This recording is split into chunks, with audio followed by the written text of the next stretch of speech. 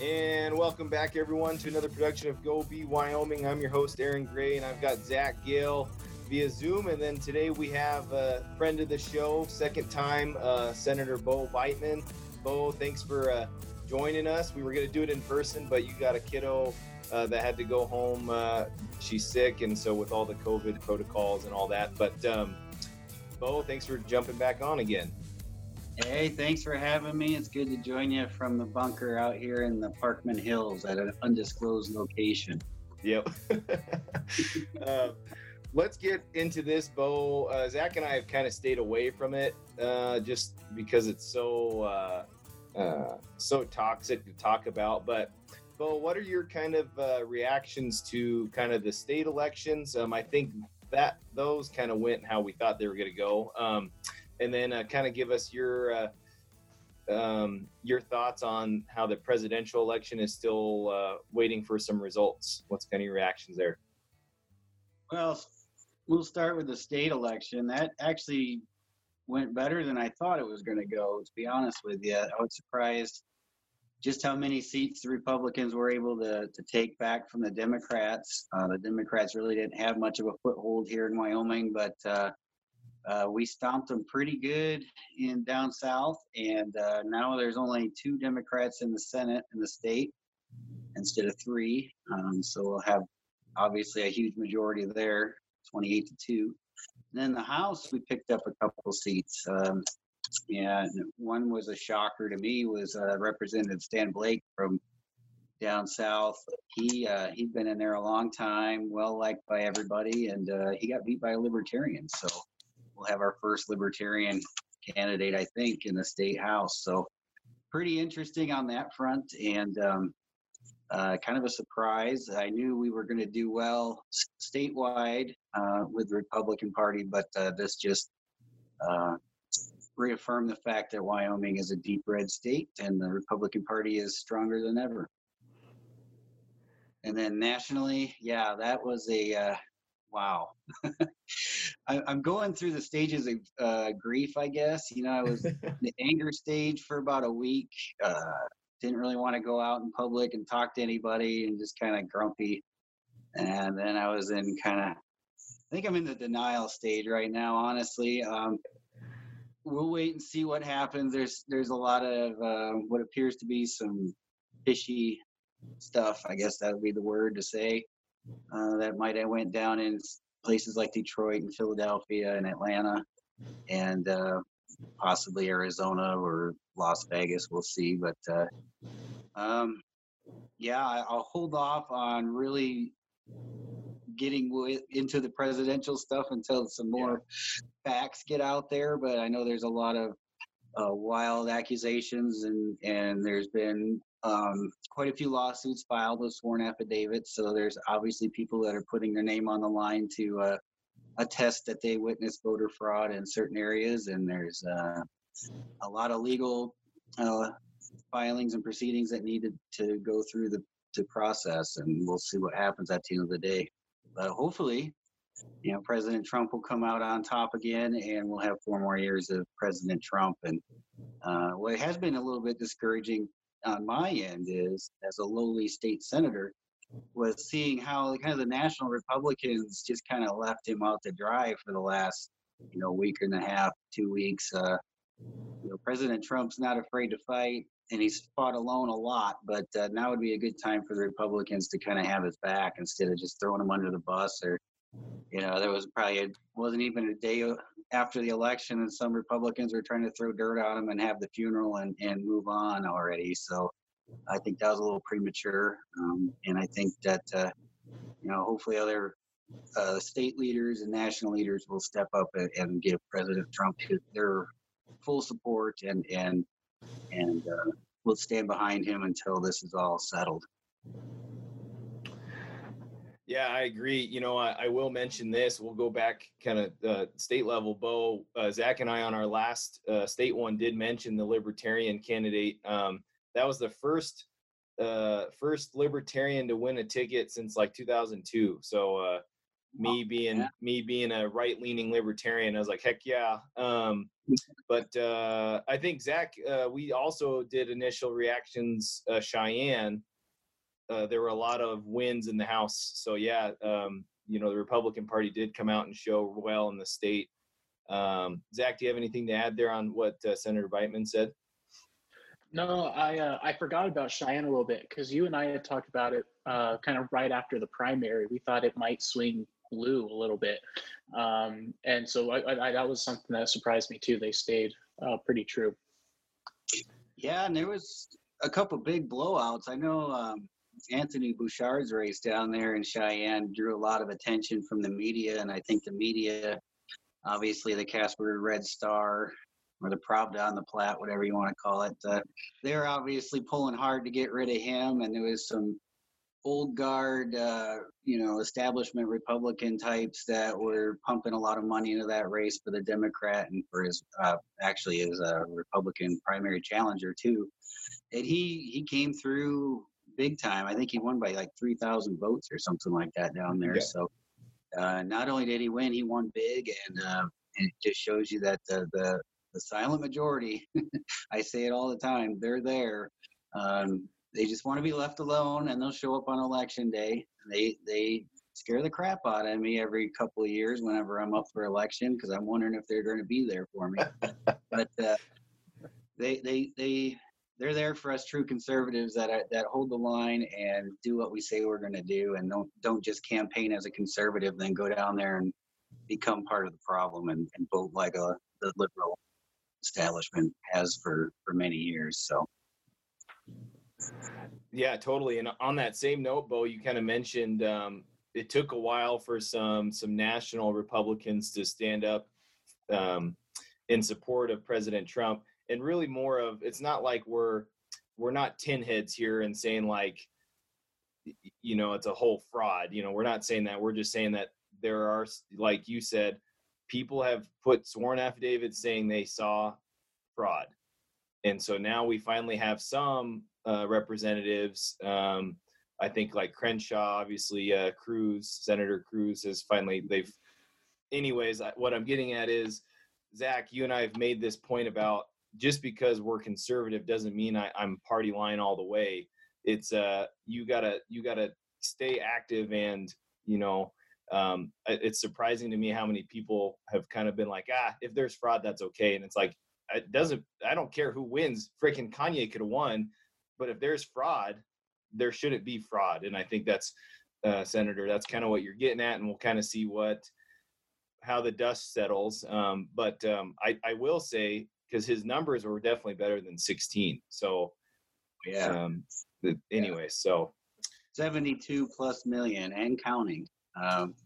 That's a huge number, and that's something to be proud of for President Trump. His numbers with blacks, his numbers with Latinos, all went through the roof for Republican. That's tremendous, and it just shows he has a broad range of support. And his rallies were huge.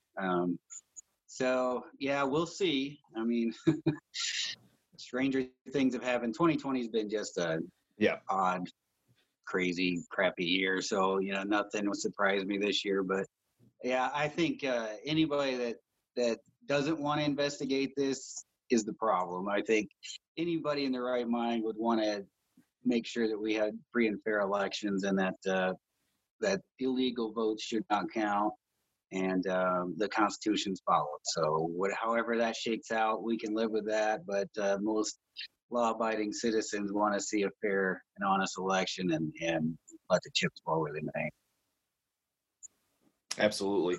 Well, let's change gears. Let's get off the national, the presidential election. Briefly, we can talk about just some budget stuff. As we record this on Monday, the 16th, Governor Gordon is doing I'd say kind of a surprise briefing. This wasn't mentioned in his Friday briefing, but he's coming out at 4 p.m. today to do a supplemental budget. I think he's just bringing up some more numbers, which Senator, you kind of mentioned, the legislative branch has kind of been left out of the dark a little bit. So it'll probably be 4 p.m. will be news for you too if there's anything shocking that he's done to the budget. Yeah, I assume there will be some more recommended cuts in there. What those will be, we'll have to wait and see, just like everybody else. I think the more drastic cuts will have to come from the legislature and not from the agencies themselves. So we'll see what he recommends us to do, and then we'll get to work. I'm sure our appropriations committee is already looking at the numbers and what we need to come up with as far as cuts go, and then we'll hopefully be on the same page with what the governor recommends. Is there anything in your, not to put you on the spot, is there any thoughts that you have that would be good, a common ground where I think everyone could come to an agreement? Is there a particular spot in the state budget that you're like, yeah, I think we can lose some, trim some fat, as it were? Well, I think everybody understands that the biggest driver of the deficit right now is K through 12 education spending. That number has been growing every year since I've been in the office, and our revenues have pretty much been flat or down.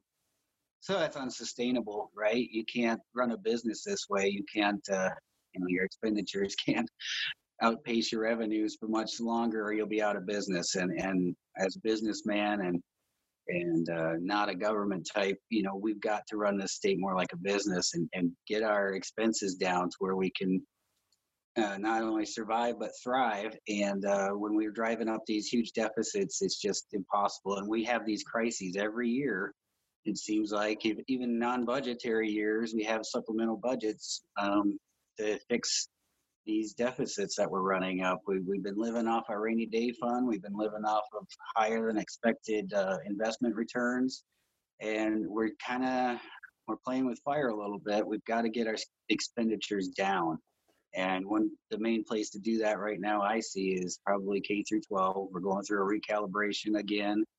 That just basically, they're trying to reprice the funding model. But I think big problems take big ideas, and we're going to need bigger ideas than just recalibration every couple of years to figure out how much it costs to educate a child in the state of Wyoming, and what we can actually afford. And I think the affordability is going to be the ultimate discussion that needs to happen, and we've kind of kicked that can down the road. Yes, we know what a Cadillac education costs. We've got all the experts to tell us, is it $17,000 per student or $20,000 or $16,000? It's in that ballpark, but can we afford it? And what do we sacrifice to come up with that money? I mean, obviously, we only have so much money available to spend, and so if we put it all in education, then we're really hurting other sectors of the state government, such as healthcare, our seniors, our roads, our prisons, our police force, you name it, everything on down the line. Our cities and towns and municipalities suffer. So it has a broad range of effects, but it all kind of stems from, we've kind of let this thing get out of hand as far as these built-in escalators into the funding model. Whereas, I think my first year in office, there was an attempt to at least cut the rate of growth of education spending. It wasn't actually a cut per se, but, in government terms, I guess that's a cut when you cut the rate of growth. And the big ed lobbyists came down hard, and they were not having it. And obviously big ed is the biggest lobby in the state, so they got their way, and here we are. So it's kind of like, if we would have just cut a little bit at a time and started ratcheting down the rate of growth, we probably wouldn't be looking at upwards of $1 billion hole in the state government. So we got to start sometime, and there's no better time than now to start, and looking forward to getting to work on it. We'll see if the House wants to play ball this year or not. Yeah, just to piggyback on that, and then Zach, I'll let you, Zach might have a very good opinion here since he's going to school to be an educator. The K through 12, and this is probably before any supplemental budget that the governor has done, but for 2020, for anyone listening, K through 12, now the whole budget for the state of Wyoming was about $3 billion. K through 12 is getting about 1.7 billion. So that's almost half of the budget. So just to put that in perspective, and then we'll get into the university. The university gets a lot of money as well. But Zach, what's your take on that in regards to what Senator Beitman said? Yeah, no, I think one of the things I'm definitely looking forward to learning about this spring is just how much the budget impacts our teachers. But I will say, just in the things I've had to do up here, creating lessons and learning about being an effective teacher, a lot of the lessons and ideas I've come up with haven't included anything that is a huge expenditure, requires some large amount of money. I think it's really about having a creative idea, being able to effectively communicate that to your students, and then having them tell you that in return. So yeah, I don't know too much, just how much teachers really rely on that budget. I know for just little supplies and stuff. I mean, that's what I've heard just going through the school system. But yeah. Yeah, I think that's true. And to me, from the outside looking in, I'm not an educator, and nobody in my family works in education, but seeing it from the outside and from a lot of people I talk to outside of education, see it as they see a problem with administrative bloat. They see administrative salaries that are, they make a lot more than the governor in some cases. And so, that you've got really high-priced administration. We've got big, brand new schools. We bus our kids all across the state for sporting events, the transportation budgets, things like that. All of that doesn't involve teaching a child, like to your point, Zach. And when we were shut down in the spring, and I was all of a sudden thrust into the role of teacher with my two kids, it was crazy I have so much respect for the teachers, right? And nobody, when we're talking about cuts, that's the last place that the cuts need to happen, is at the classroom level and with the teachers, right? If anything, maybe everybody in the state government might have to pay a little bit more towards their health care or something like that. That could be a huge money saver. Healthcare costs are skyrocketing, and in the private sector, we've had to do it, Aaron, for how many years now, and Yep. Healthcare keeps going up. And so those are the types of things that we're talking about. I don't think laying off teachers and creating that kind of panic is what we're after. I think we're after efficiencies. We're after maybe getting rid of some administration, looking at the transportation, the facilities, all that kind of stuff. And I'm all about. I'm even open to the idea of what I could do with $17,000 per kid to educate my children. You got a lot of people thinking back in March and April, like parents talking about co-ops with their, if we could get our education dollars to follow the child, we could, four kids could probably pay for a pretty decent teacher, right? And with the advent of the Zoom and internet and stuff like that, who knows what education is even going to look like in 10 years. Certainly 2 years ago, I was not expecting it to look like it does now. So things are happening so fast and things are changing so fast that the brick and mortar school may just be a thing of the past in the not so distant future. So we just don't know. But I don't want to just be stuck in the past and the same old ideas. I want to hear all ideas, and I want to get to the solutions that matter and best for our kids. My kids. That was well said. I'll piggyback on that, Bo. So we've talked with Cyrus Western, and Cyrus brought up, he asked me straight up, I'm a coach, right, in the K through 12. And he's like, Aaron, he's like, you brought it up, transportation costs. Sheridan and Rock Springs are traveling. That's a huge burden, and so anyways, we got talking about, maybe coaches, guys that are teachers and gals that are teachers, you're gonna have to take a cut from your athletic stipend. Like we just can't we just can't do that. And then, or maybe we got to reconfigure the travel schedule, our conferences. We can't afford Sheridan to travel all the way to Rock Springs and spend the night. Same with Rock Springs, vice versa. So like, again, there's options. We just got to, now again, it's kind of now I guess you're getting at teachers, guys that are probably teachers that coach, but administrators, you can look at the Sheridan County School District 2 and see how much those administrators are getting paid. And I've talked to plenty of guys that are teachers in this school district, not to say our school district's bad, but a lot of those guys get paid pretty dang well to be an administrator. And some of the teachers, they probably won't say it publicly, but that kind of hurts them when, anyway. So that's glad to hear. And I think even Kinski, Zach, in his article, he even brought up, K through 12, they're going to have to consider, we don't have the oil and gas like we used to, which Bo goes back to, it's a spending problem. We just keep spending. And then, lo and behold, we don't have the money.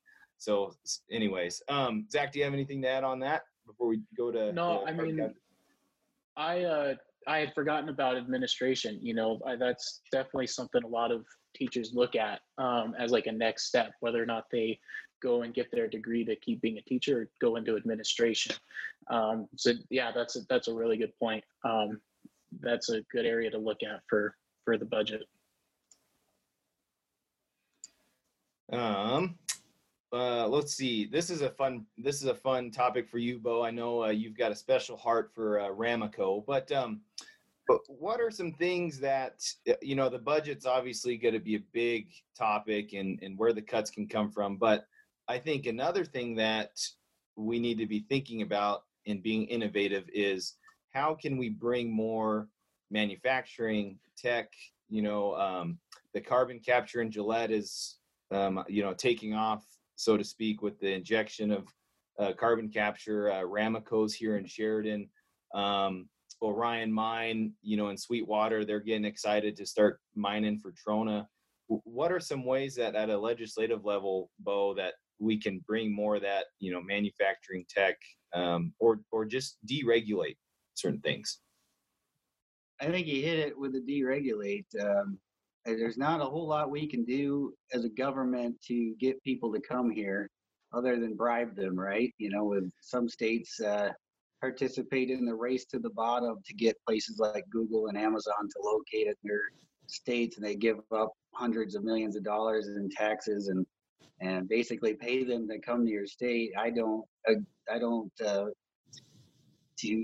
necessarily believe in that style of crony capitalism. I don't think that's the right way to go. I take the approach that if you have the right environment and the reasonable but limited regulations on business and a low tax environment and a great place to live with a quality workforce, then that provides the necessary ingredients for entrepreneurship to happen, right? So, and you saw it with Ramaco. They didn't get any state money or any kind of handout to come here. They identified a coal deposit that was it was a privately owned coal deposit with privately owned surface and close to town and zoned the right way so that it was an ideal circumstance for them to move here and to do their thing.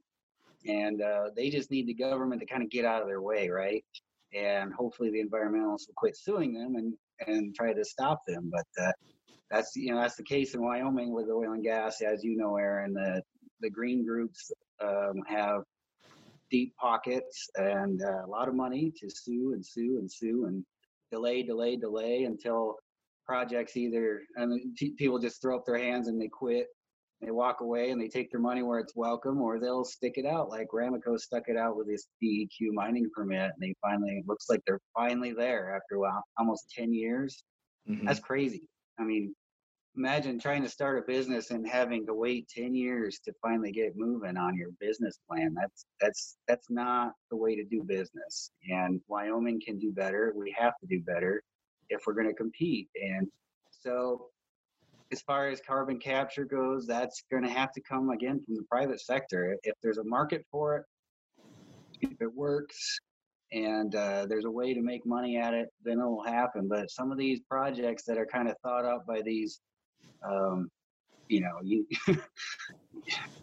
bureaucrats or whatever, and they use taxpayer money to subsidize it. Those typically don't get off the ground, and that doesn't happen. So at the end of the day, it's got to be entrepreneurship all the way around, and that's the kind of push that I want to see our schools take, our community colleges and our university to really promote entrepreneurial. Because yeah, you can go work for somebody and get a good job in Wyoming and learn a trade and learn a skill like that, but if we're really going to diversify our economy and really grow and get into this high-tech manufacturing stuff, it's going to take some bright minds and some people willing to take risks and be an entrepreneur and come up with that idea and follow it through and see it through. And we got to make sure that they have access to capital and access to all the things that they need here in Wyoming to make it happen. And so there are ways to do that, locally with angel investors and different investor groups that could form up and try to help these people out.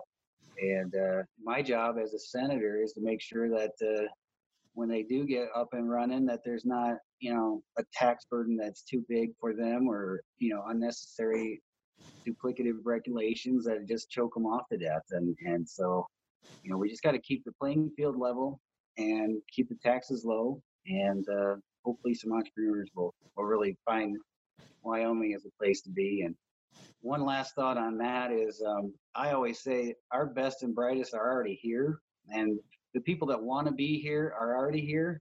Wyoming is a kind of a brutal state in the winter and kind of hot in the summer. We love the spring and fall when it lands on a weekend. And so instead of trying to entice these people from other states to move here and bring their businesses here, I think the people we ought to target are our very own, our high school kids and our college kids, and the people that are already here to start that business up and grow our state economy that way. Zach, anything to add there? And then we'll jump into some local stuff with the senator. Yeah, no, I think you're absolutely right. Offering different kind of programs like that, at the high school level and even at the community colleges, to get kids, learning skills and then sending them on their way to open up those different shops is huge. Sheridan does a good job of offering those machine classes, and then Sheridan College, has a new diesel mechanics program. So yeah, I totally agree with that.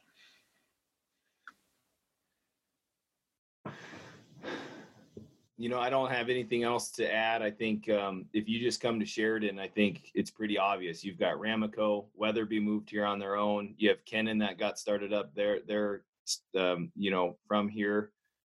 Frickin' Emmet, Osborne's are from here. I mean, you name it. I mean, and you can go to Casper. I mean, the Trues, they're a Wyoming family. So anyways, I think, Senator, you hit it on the head there.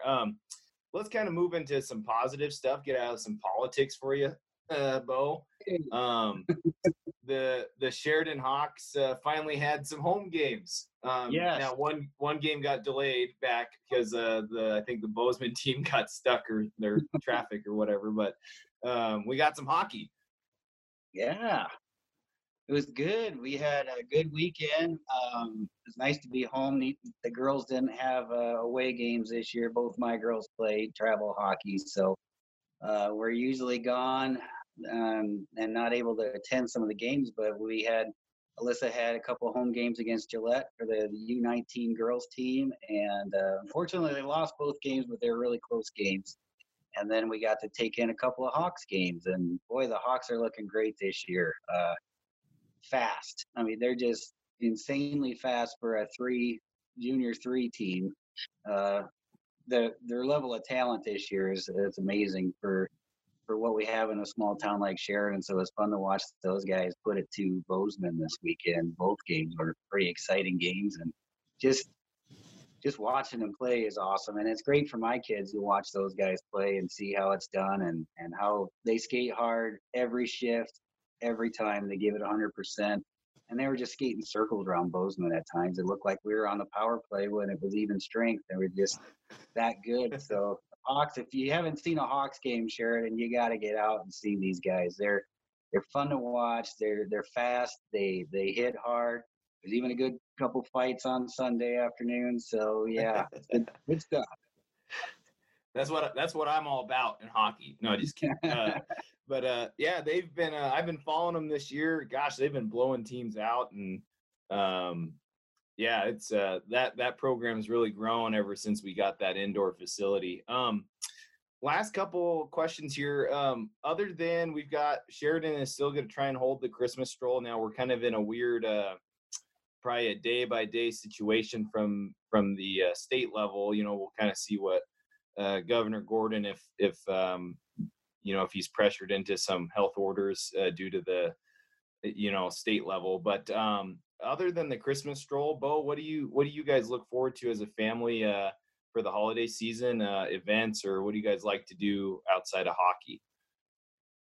Well, we mostly like to just hang out around the house, do some hunting, and if there's ice on the lakes, we try to get some ice fishing in around Christmas time. As cold as it's been, I thought, man, I'd be ice fishing by Thanksgiving there for a while, but that didn't happen. But no, we like to just kind of hang tight with the fam, and like I said, hunting, fishing, stuff like that. Girls are saying, Alyssa's in my ear over here saying sledding. Yeah, we like to go sledding and skiing. I forgot about that too, but hopefully we'll be able to get some skiing in, and if our schedule allows. Like I said, now I got 2 in traveling hockey, and so who knows where we'll be at on a given weekend, but that's what we like to do, and hopefully things will stay open. I'm hearing some rumors that we're looking at a mask mandate, and hopefully we can get through this fall surge without losing too much of our freedom. Yeah, we have a segment where I say, I call on the governor, give no ground. I think just give it one more week. I think we're going to see it dip, and I think he can relax and maybe enjoy the holiday season. But Zach? Yeah, no, super excited to come back, get to come back right before Thanksgiving and stay at home for that couple right there through December. Super exciting to see the Christmas stroll and see everybody, and just go out and do some Wyoming stuff in the winter. Sledding and skiing. Antelope Butte is open now, so that'll be fun. I'll definitely have to go up there a few times, but yeah, I think that pretty much sums up. I don't know if we've got any other questions here. Just thanks for coming on, Senator. We really appreciate having you join us. Thank you for having me. It's always good talking to you guys, and we'll stay in touch throughout the year. Maybe I can give you one last, update before we head down the session. If we head down the session, now I'm hearing rumors we may not meet until April, so who knows? Wow. Stay tuned. We'll see what happens. Hopefully we can meet when the Constitution says we're going to have to meet, and that's in January, and we'll be over this COVID stuff by then, and maybe we'll have a president by then. I don't know. We'll see. Yep, a lot will happen. But yeah, no. If we can get another one in before you go down there, we would love that. We may even just come down there and get with all you guys. That'd be fun. But yeah, Bo, thanks again for coming on. Tell your campaign manager for sitting in your ear and keeping you in line. And we will catch you next time. Thanks, Aaron. Thanks, Zach. We'll see you guys later. Thanks, Bo. All right, bye.